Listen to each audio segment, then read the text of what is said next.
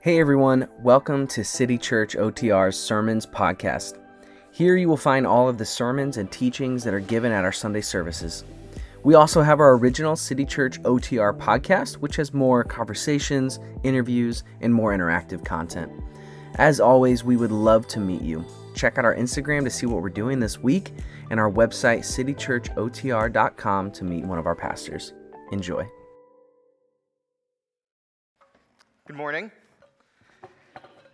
Welcome to City Church, and if you've been here a while, especially I would encourage you to just look around at this theater because this is the last time we're here. Okay, wow, and that was not exciting nor sad for anybody.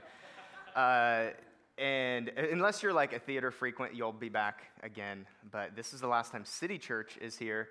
Because after this, like right after service, we're moving all of our stuff into our brand new building that we got. And so, but this building has been amazing.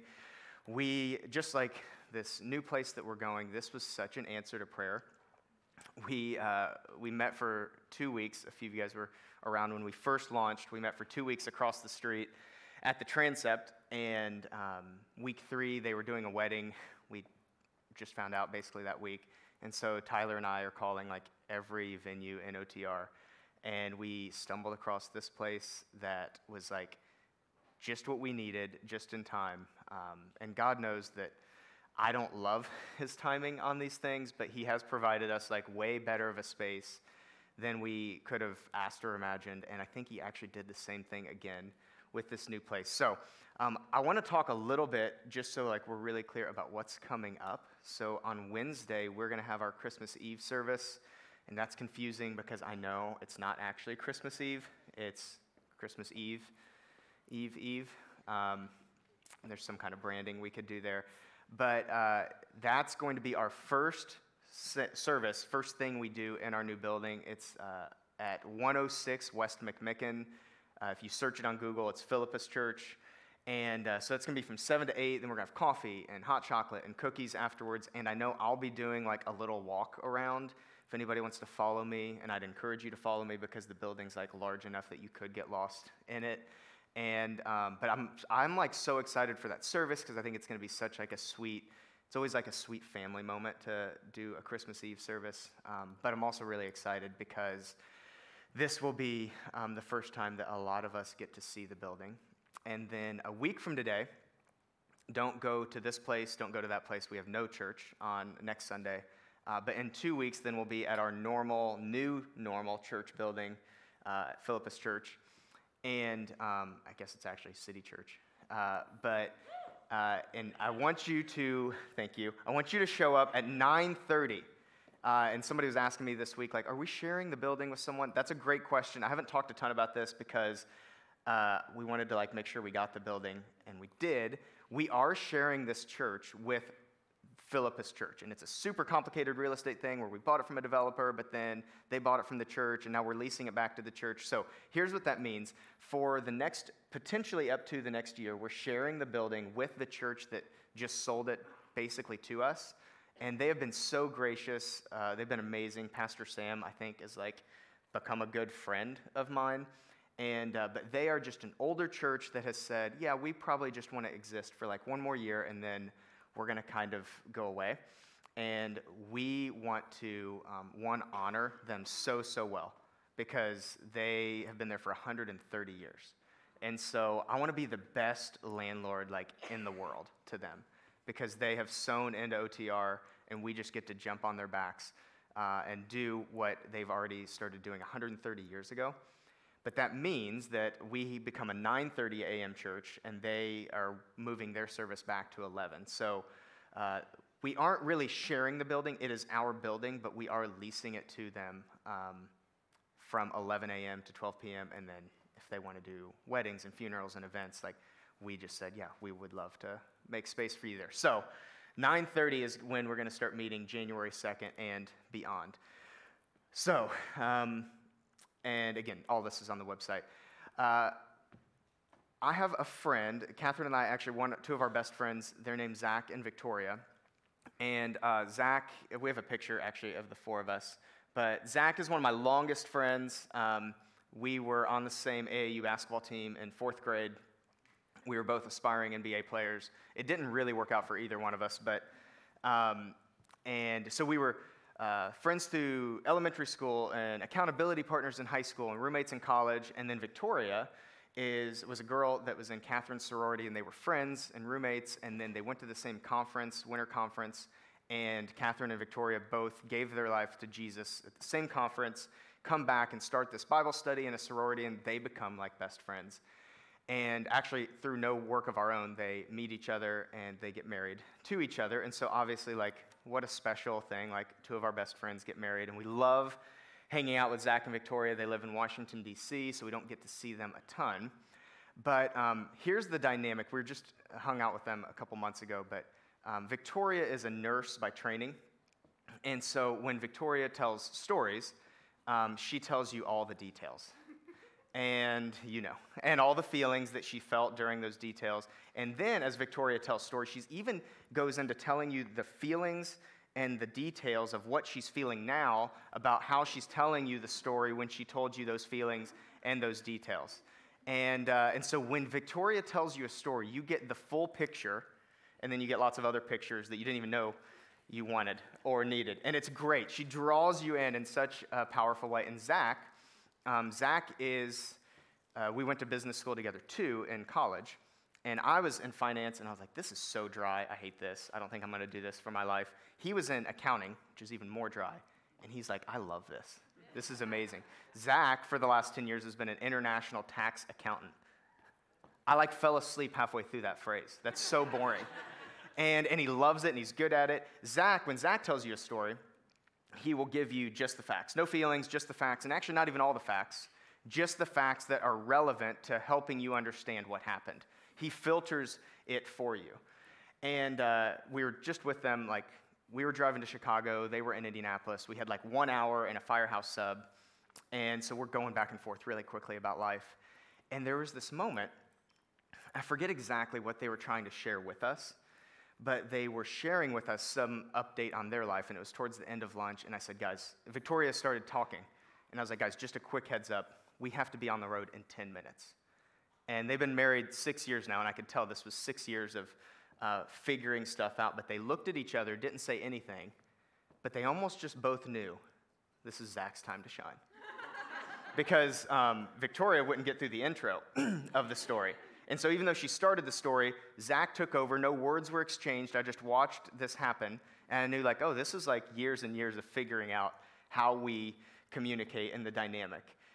And here's the thing, when Zach tells a story, and he starts sharing lots of details, and you listen to Victoria too, but when Zach starts sharing details, you really lean in. Because Zach's sharing something very intentionally. And when I read the birth narrative, we have two of them, of Luke and of Matthew. Luke is Victoria. And we've been in Luke for the last 2 weeks because he's telling us the birth of Jesus. But actually, we can't start there. We've got to start with Jesus' cousin and then how Elizabeth, the mom, was feeling, and even what happened to the dad. But then we move on there, and Mary got involved, and Mary was feeling some things when her cousin was pregnant, and then Mary started saying some things, and then an angel came, and then another angel came, and then Joseph got involved, and then all of a sudden they're traveling to Bethlehem. And by the time we get to the birth narrative, we're 2 chapters in. And Luke gives you all of the details, and he draws you in to what was being felt and what was being experienced there. And we love that. It's why we spend more time probably in the Luke narrative of Christmas than we do in Matthew. Matthew also works in tax, and so he is a lot like my friend Zach. And so when Matthew leans in on some details, specifically in the birth narrative of Jesus, we also want to lean in. Because here's Matthew's, this is my summary, his basic birth narrative. Mary got pregnant. It wasn't Joe's. And then the Magi showed up. And the Magi went here. And then the Magi brought this. And the Magi talked to this person. And it's almost like he's saying, but it's almost like he's saying, look, yeah, the birth and everything that was going on, Luke's got that. Let me tell you about these guys that showed up. And when Matthew starts to share details, specifically around this narrative, we want to lean in and say, like, man, Zach doesn't mince words, and neither does Matthew. Why would Matthew care so much about why these guys showed up? And so that is this morning. We've been going through a series mostly through the Luke narrative of Christmas, but this morning we're going to be in Matthew, specifically looking at why did he care so much about why these guys showed up to the place that Jesus was. So, Matthew 2 says, after Jesus was born in Bethlehem in Judea during the time of King Herod, Magi from the east came to Jerusalem and asked, "Where is the one who has been born King of the Jews? We saw his star when it rose, and we have come to worship him." When King Herod heard this, he was disturbed, and all of Jerusalem with him. When he had called together all the people's chief priests and teachers of the law, he asked them where the Messiah was to be born. "In Bethlehem in Judea," they replied, "for this is what the prophet has written. But you, Bethlehem, in the land of Judah, are by no means least among the rulers of Judah, for out of you will come a ruler who will shepherd my people Israel." And so Matthew goes in Matthew 2 on these people showing up called the Magi, which begs the question, who are the Magi? And in short, we don't know. So it was great seeing you guys this morning. We'll see you next week. Not next week. We do have decent context and decent guesses for who they were. Tertullian, who was a really famous church father and historian, he lived at about 100 AD, so right after the time of Jesus. He said that the Magi were most likely astrologers or consultants to kings. The Magi were most likely astrologers or consultants to king. Esther, in the book of Esther, Magi come up, and the way that this book describes the Magi are, or consultants to the kings, are princes who knew the times, who sat next to the king, who saw the king's face, which was a big deal to see the king's face, and who were first in the kingdom. Daniel and his three friends, they also were taken captive into the land of the east, which is where the Magi came from. And Daniel and his three friends most likely, now Daniel was written in Hebrew, Magi is a Greek word, so it doesn't say this, but they seem to actually have been basically Magi, consultants to kings, people who were educated in the literature and the science of Babylon from the east. And it describes Daniel and his three friends. We know their names, Shadrach, Meshach, and Abednego. It describes them as 10 times more capable as any of the other ones that were doing the job that they were doing, as any of the other Magi. Now, the one thing we do know, right, is how many Magi were there? We don't know. I'm so sorry. That was a trick question. That was mean. But we assume there were 3 because they brought 3 gifts. We don't even really know how many there were.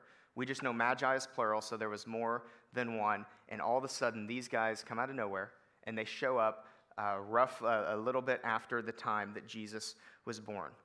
They were schooled in science and religion, and their job was to advise, and their job was to choose a king. One commentator says this, historians tell us that no Persian was ever able to become king without mastering the scientific and religious disciplines of the Magi and then being approved and crowned by them. The Magi were kingmakers. Part of their job was to help choose a king. They were the intellectuals of the day. And I read this, and it reminds me that you can pursue intellectual honesty and still pursue the presence of Jesus. I don't think that checking your brain at the door is something we have to do to follow Jesus. And I really believe that the Bible lends itself to both science, math, and history. And so these intellectuals of the day, they start to pursue Jesus. And we want to, just for the next few minutes, zoom in on the Magi mostly because Matthew seems to say that it's worth it. And so the Magi come to King Herod, and King Herod, he never learned a lesson, actually, that I had to learn in college. I'm going to tell you about it. Stick with me on this. In college, a bunch of young men go to school, and we're like, I've described us as semi-athletic, semi-active, and so we got into weightlifting, or basically we just wanted to we said we wanted to stay healthy. which for an 18-year-old just means like look good with your shirt off. And so we were like working out, but really when you're working out as an 18-year-old, all you care about is like that big number, like how many times can I squat 280? And when I work out now, my new goal is like, how mobile can I be when I'm 80? And it's just so funny in like 12 years, 14 years, how much my goal has shifted. But the primary goal wasn't actually how much you could squat, because as a college student, you could totally skip leg day. The big goal was how much weight could you bench press? And so the goal was like, man, a 45-pound bar. And a bench press is when you lay horizontal and you like shove the weight up. And it looked cool once you could get one 45-pound plate on each side. It's 135 pounds. And then you looked really cool if you could somehow also get a 25-pound plate on each side as well, 185 pounds. But the ultimate goal of all of these like jacked seniors in college was like, how quickly can we get to two 45-pound plates, which was 225 pounds. And I haven't told you any of my friends' names, so this is going to be hard for you to do, but guess which one of my friends, including me, benched 225 pounds first? It was me. It was me. And here's what happened right after I did it. I don't quite remember exactly, but I'm sure I grunted, flexed in the mirror, and then I called all my friends together, and I do remember this. I said, guys, great news, I did this first, so you will now call me two-plate, because I bench pressed 2 plates on each side, and you guys haven't done it, so you're going to call me two-plate. And for the next few weeks, I helped them out. I even started to speak in the third person, like, hey guys, 2-plate's hungry. What are we doing tonight? 2-plate would love to do blank. And they needed help because they still were used to calling me Chris. And so they'd be like, Chris, what do you want to do? And I'd be like, well, it's 2-plate. And, I don't really care. We can do whatever. 2-plate's pretty open. And like 3 weeks in, I realized there was only one person that was calling me 2-plate. And it was me. And I said, guys, what the heck? Like, we call him, and this is true, we call him Cheeseball, we call him Tool. Great friends. I was like, why don't you call me 2-plate? And my friend Zach said, Chris, intentionally, Chris, we call him Cheeseball because we thought that would be a good idea. We call him Tool because we thought he earned that nickname. You thought that you earned the nickname 2-plate, and you can't give yourself a nickname.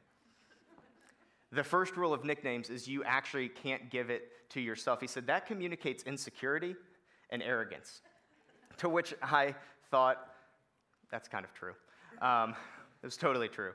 And so, yeah, nobody ever called me 2-plate until I met Luke Cohen, who actually only exclusively calls me 2-plate. I told him this story like 2 years ago. He doesn't even know my name's Chris, I'm pretty sure. He just calls me 2-plate, so thank you, Luke. Herod did the same thing, except it was much, much worse. He gave himself a nickname, King of the Jews. And he made everyone call him that. And he was more effective than me, mostly because he threatened death. But he said, he took power. He wasn't actually even fully Jewish. That's crazy. And he took power, and he said, you will call me King of the Jews. And so setting that context, I want you to imagine the offense that he must have felt when a bunch of kingmakers come from other noble countries and say to the King of the Jews, hey, we've heard that the King of the Jews has been born. Where is he? We want to go and worship him. And Herod probably rivaled me in arrogance and insecurity. I would actually say he might have exceeded me because Herod was white-knuckling power at that time. Because he probably knew, one, he's not even really fully Jewish, and he's claiming to be King of the Jews. He also, we see this, he wasn't really qualified to hold the position. He didn't even know where the Messiah, the one that they were supposed to be waiting for, was going to be born. And so Herod gets deeply, deeply offended, and we see some of the things that happen after this comes from a place of deep offense of Herod not being willing to accept maybe there was one that was more qualified to be the King of the Jews. In verse 9 it says, after they had heard the king, they went on their way, and the star that they had seen when it rose went ahead of them, until it stopped over the place where the child was. When they saw the star, they were overjoyed. And on coming to the house, stop right there, they would have been in a house by now. This is probably 1 to 2 years after Jesus has been born, which just destroys your nativity scenes, I know. but they would have taken some time to get all the way from the east. So the shepherds and the Magi likely never would have met, and definitely would not have met at the manger. And so they come to a house, because that's apparently now where Mary and Joseph were living, is in a house. And it say they saw the child and his mother Mary, and they bowed down before him and worshiped him. And then they opened up their treasures and presented him with gifts of gold, frankincense, and myrrh. And so I want you to just imagine this scene. A bunch of kingmakers come from a foreign country. They're taught, they're literally schooled to look for what a good king would be, how a good king would act. And they travel from a really far distance away. And they come before this baby and they bring a bunch of really expensive gifts. And their response to seeing this baby, not your traditional looking king, is to fall on their face and be overjoyed and worship.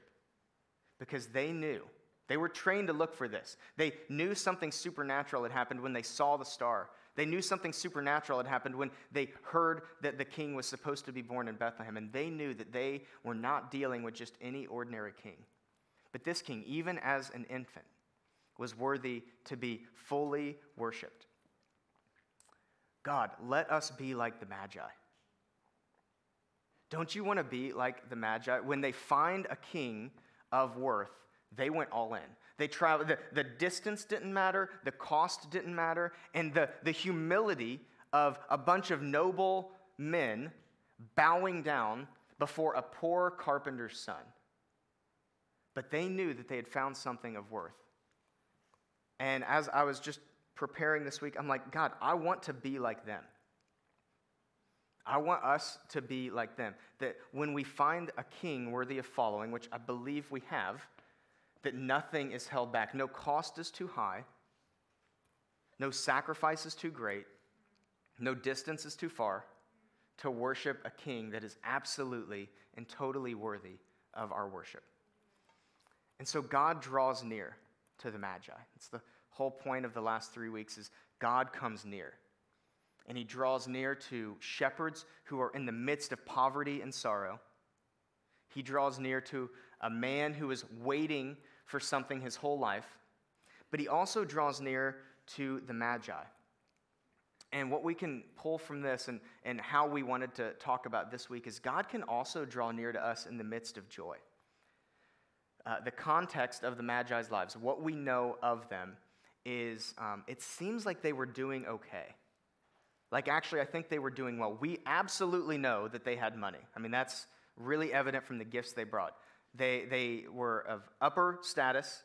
They likely, almost definitely had good health because they just made a really long journey from the east. They were noble, respected. They were from a good part of town. They were from a nice part of the country in the east. And so the Magi actually weren't in some kind of crisis, not that we can read about from here. And so God, of course, is so good at drawing near to us when we are in like our worst moments. But God is not just in the business of drawing near when things are hard. God also is in the business of drawing near when things are good. It says, upon meeting Jesus, and we're assuming their life was going relatively well at this point. Upon meeting Jesus, they rejoiced exceedingly and with great joy. And we know there's this phenomenon in church that when things go poorly, people come back to church. And I love that. I love that like there is still some semblance of like, man, I want to get back into a place that I know hopefully stewards the presence of God. Like after 9/11, church attendance spikes. Catherine talked about this last week of how often people come back in big transition moments, like, oh, we had a kid, we have a new job, or we're looking for community. And I think that that's so good.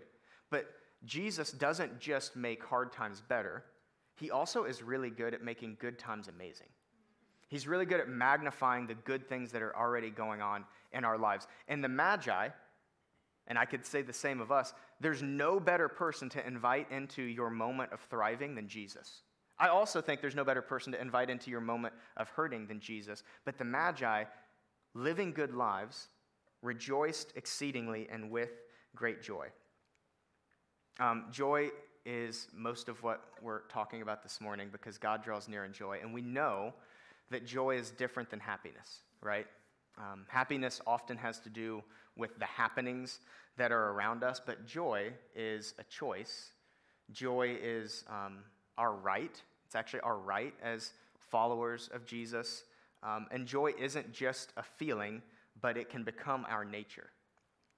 Jesus died to reconcile us back to God, and in God's presence is the fullness of joy. Joy actually, over time, as we continually choose joy, joy can and should become our nature because Jesus was a man of joy.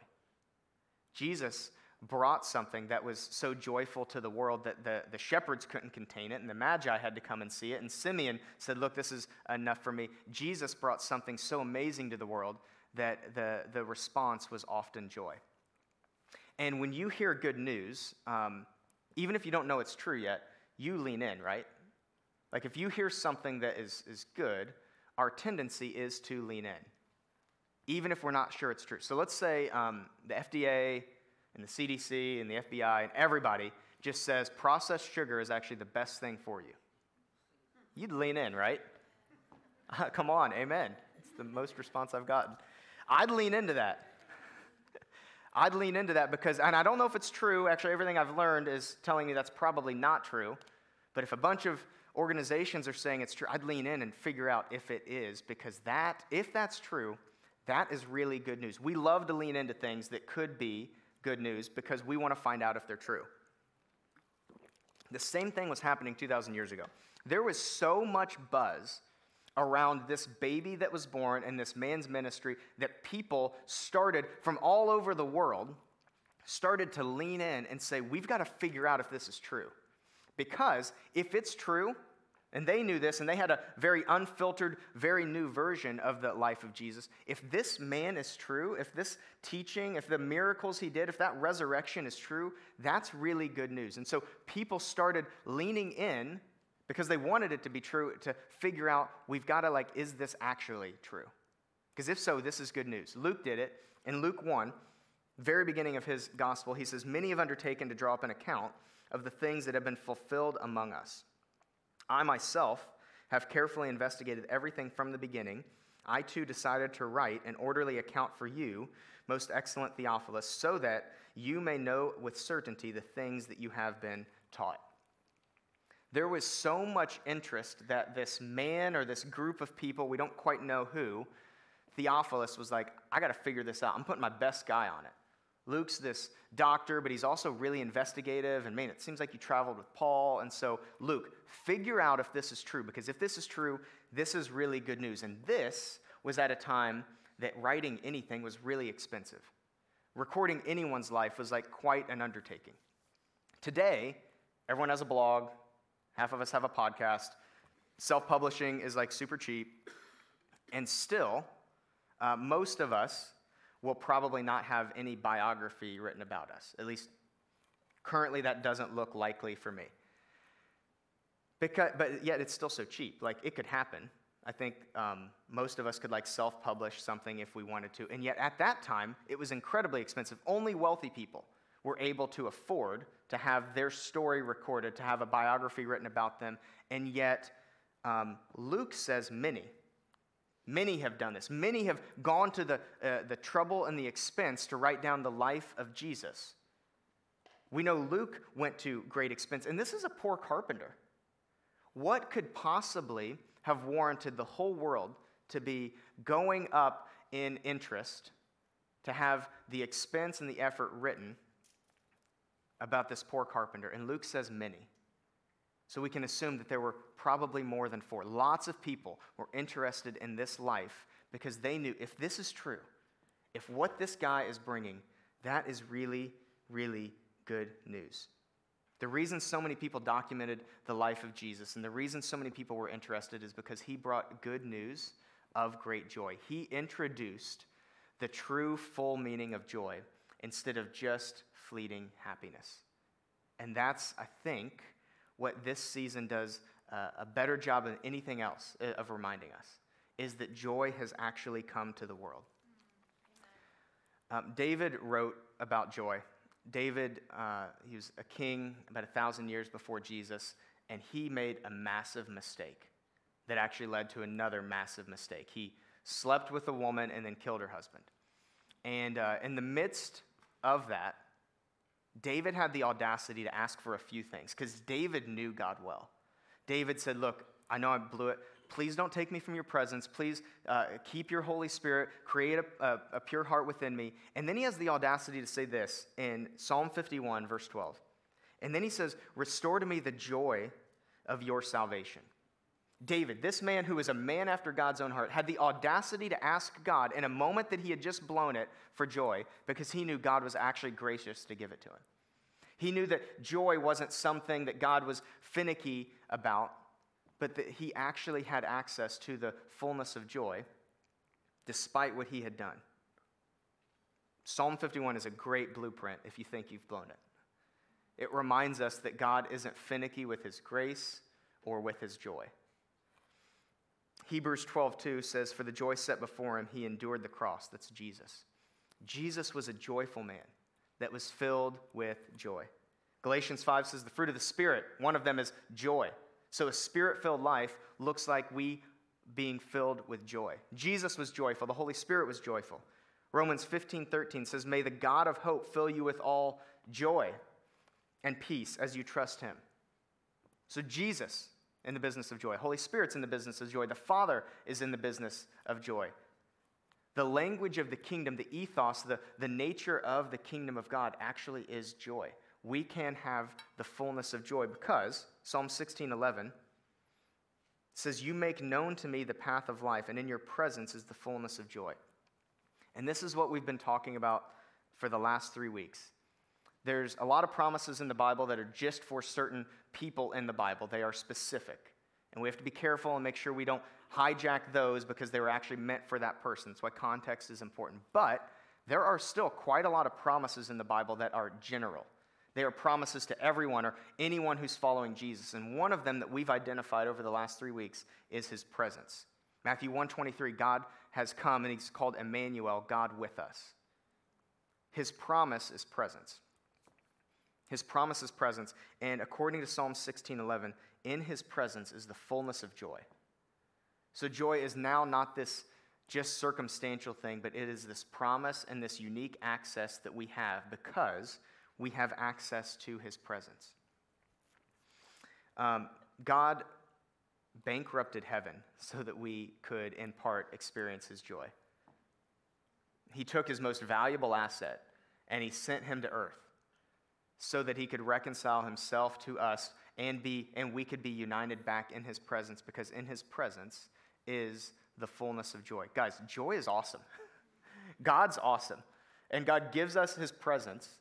And in his presence, no matter what's going on, there can be joy. And if life is going well right now, we can have the fullness of joy. And God loves to draw near, not just when we're hurting, but also when things are going well.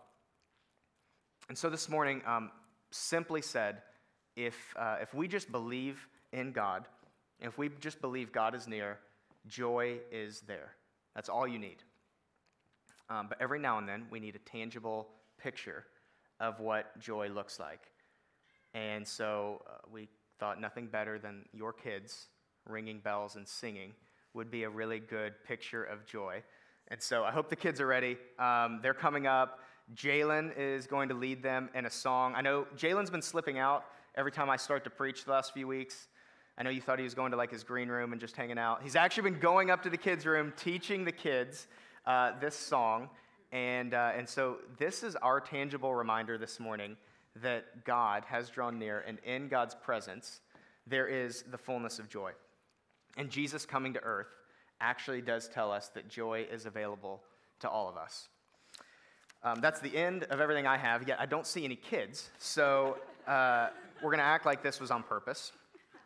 And we got them.